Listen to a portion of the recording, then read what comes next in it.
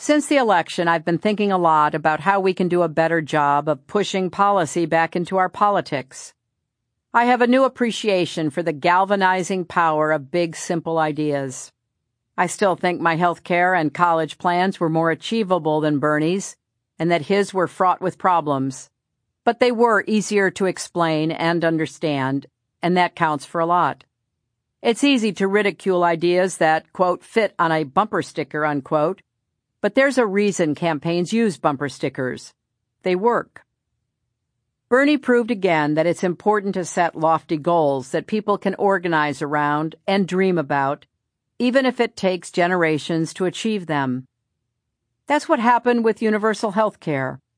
For 100 years, Democrats campaigned on giving all Americans access to affordable, quality care. Bill and I tried to get it done in the 1990s, and we succeeded in creating CHIP, which provides coverage to millions of kids.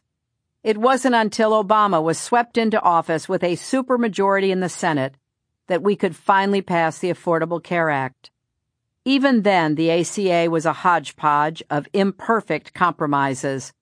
But that historic achievement was possible only because Democrats had kept universal health care as our North Star for decades.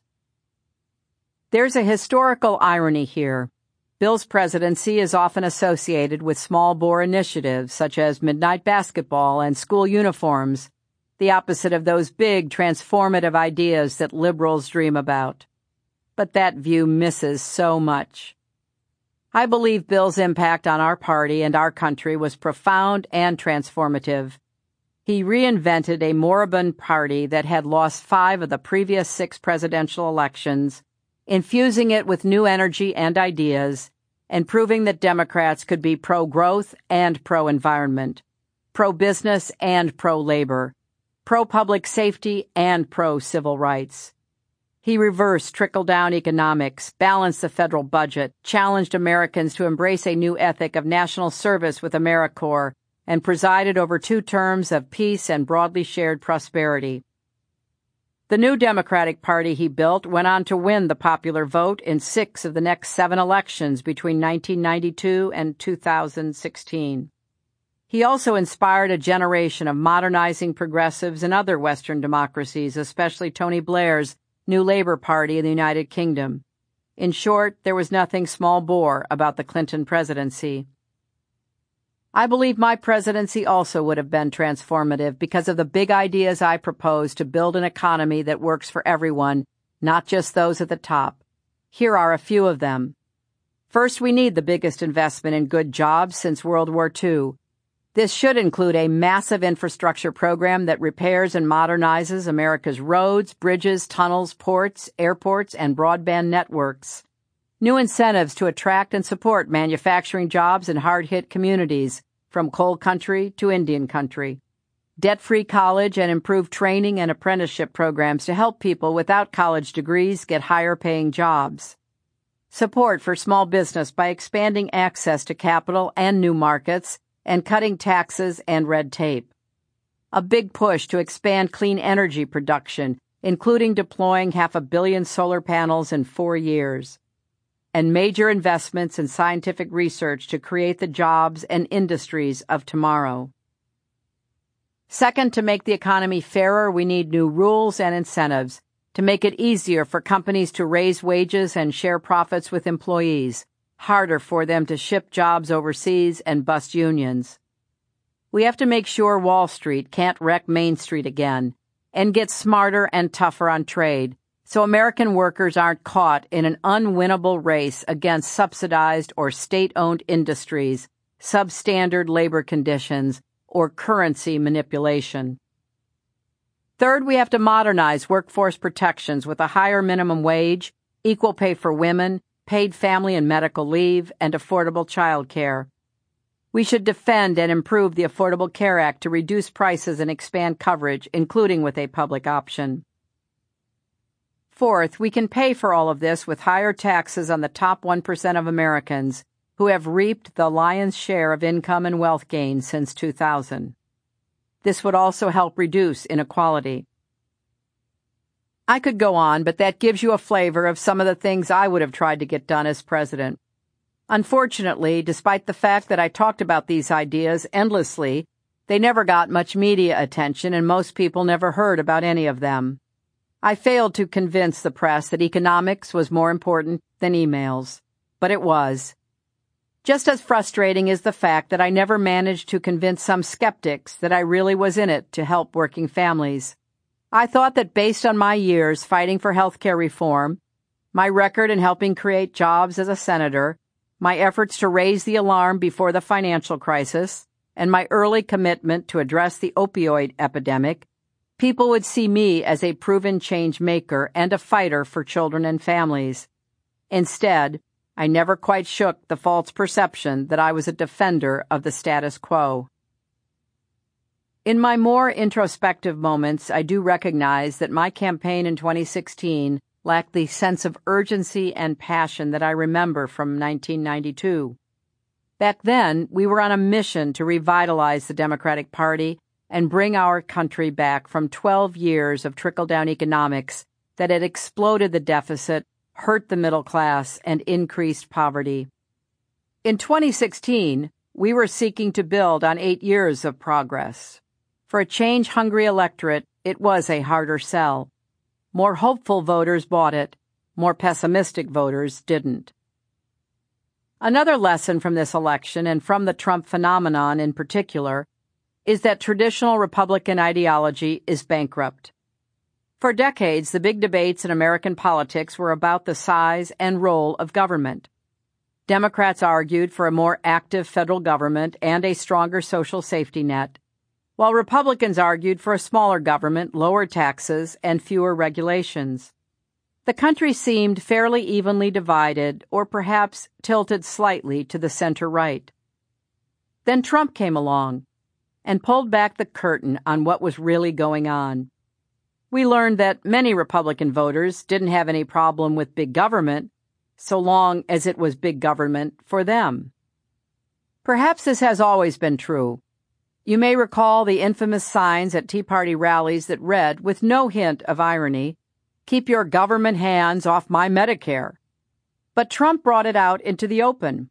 He promised to protect Social Security, Medicare, and Medicaid, while abandoning free trade and getting tough on bankers, in direct contradiction of Republican orthodoxy. Instead of paying a price for it, he swept away all his more traditional GOP rivals. Once in office, Trump abandoned most of his populist promises and largely hewed to the party line.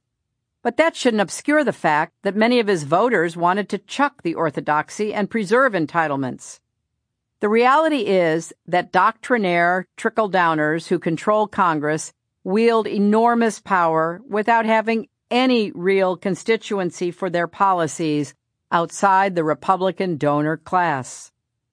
When Republicans were opposing Obama or attacking me, they could unite against a common enemy. But now that they're in power and people actually expect them to deliver results, we're seeing that there's little holding the Republican Party together. The implications of all this are potentially profound. If Trump can't deliver for working families, Democrats have to and be able to explain. It may be hard for us to match his grandiose promises because we still believe in arithmetic, but we can offer real results. We still believe in trade, but we've got to be clearer about how we'd be tougher on countries trying to take advantage of American workers and how we'd provide more funding up front for people hurt by foreign competition. We still believe in immigration, but we have to make a better case that if done right, it will help all working people. Democrats should reevaluate a lot of our assumptions about which policies are politically viable. These trends make universal programs even more appealing than we previously thought. I mean programs like Social Security and Medicare, which benefit every American, as opposed to Medicaid, food stamps, and other initiatives targeted to the poor. Targeted programs may be more efficient and progressive, and that's why during the primaries I criticized Bernie's free college for all plan as providing wasteful taxpayer-funded giveaways to rich kids. But it's precisely because they don't benefit everyone that targeted programs are so easily stigmatized and demagogued. We've seen this with the Affordable Care Act. For years, it was attacked as a new subsidy for poor people of color. A lot of working-class whites didn't think it benefited them at all, especially if they lived in states where Republican leaders refused to expand Medicaid. In white-majority states where Medicaid was expanded, such as Arkansas and Kentucky, the beneficiaries were overwhelmingly white working families. But many voted for Trump anyway, betting he would take health care away from others and let them keep theirs. It was only when many Americans realized that repealing the ACA would take away universal protections they had come to enjoy, especially regarding pre-existing conditions, that the law became popular. Medicaid's expansion has made it more popular, too. The conclusion I reach from this is that Democrats should redouble our efforts to develop bold, creative ideas that offer broad-based benefits for the whole country. Before I ran for president, I read a book called With Liberty and Dividends for All, How to Save Our Middle Class When Jobs Don't Pay Enough, by Peter Barnes, which explored the idea of creating a new fund that would use revenue from shared national resources to pay a dividend to every citizen, much like how the Alaska Permanent Fund distributes the state's oil royalties every year. Shared national resources include oil and gas extracted from public lands and the public airwaves used by broadcasters and mobile phone companies, but that gets you only so far. If you view the nation's financial system as a shared resource, then you can start raising real money from things like a financial transactions tax. Same with the air we breathe and carbon pricing. Once you capitalize the fund, you can provide every American with a modest, basic income every year. Besides cash in people's pockets, it would also be a way of making every American feel more connected to our country and to one another, part of something bigger than ourselves. I was fascinated by this idea, as was my husband, and we spent weeks working with our policy team to see if it could be viable enough to include in my campaign. We would call it Alaska for America. Unfortunately, we couldn't make the numbers work. To provide a meaningful dividend each year to every citizen, you'd have to raise enormous sums of money, and that would either mean a lot of new taxes or cannibalizing other important programs. We decided it was exciting but not realistic and left it on the shelf. That was the responsible decision. I wonder now whether we should have thrown caution to the wind and embraced Alaska for America as a long-term goal and figured out the details later. Interestingly, some Republican elder statesmen, such as former U.S. Treasury Secretaries James Baker and Hank Paulson, recently proposed a nationwide carbon dividend program that would tax fossil fuel use and refund all the money directly to every American. They think it's a reasonable conservative response to the problems of climate change and income inequality, and a good alternative to government regulation. Under such a plan, working families with small carbon footprints could end up with a big boost in their incomes. We looked at this for the campaign as well, but couldn't make the math work without imposing new costs on upper-middle-class families, which I had pledged not to do. Still, it's tantalizing. A conservative government in Sweden created a similar program in 1991, and within a decade, it had reduced greenhouse gas emissions and expanded the economy by 50%, because so many Swedes used their tax rebates to increase energy efficiency, thus creating new jobs, increasing productivity, and lowering their electric bills. We need to be thinking outside the box because the challenges we face are only getting bigger and more complex. Climate change is one example. Another is the long-term effects of automation and artificial intelligence, both on employment and national security. Bear with me here because I have a lot to say about this. Over the past few years, I've had a series of alarming conversations with leading technologists in Silicon Valley who warn that this could be the first great technological revolution that ends up displacing more jobs than it creates. The impact of trade on our manufacturing industry received a lot more attention during the campaign, but many economists say that advances in technology actually have displaced far more jobs than trade in recent decades. For instance, between 1962 and 2005, about 400,000 steelworker jobs disappeared. Competition from steel made in China and other countries was part of the problem. But technological innovation and automation were the bigger culprits.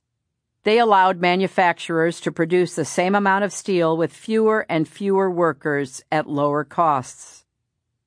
The same story has been replicated across many industries, and it isn't slowing down anytime soon. The arrival of self-driving cars could displace millions of truckers and taxi drivers. Some economists estimate that automation could put a third of all American men aged 25 to 54 out of work by 2050.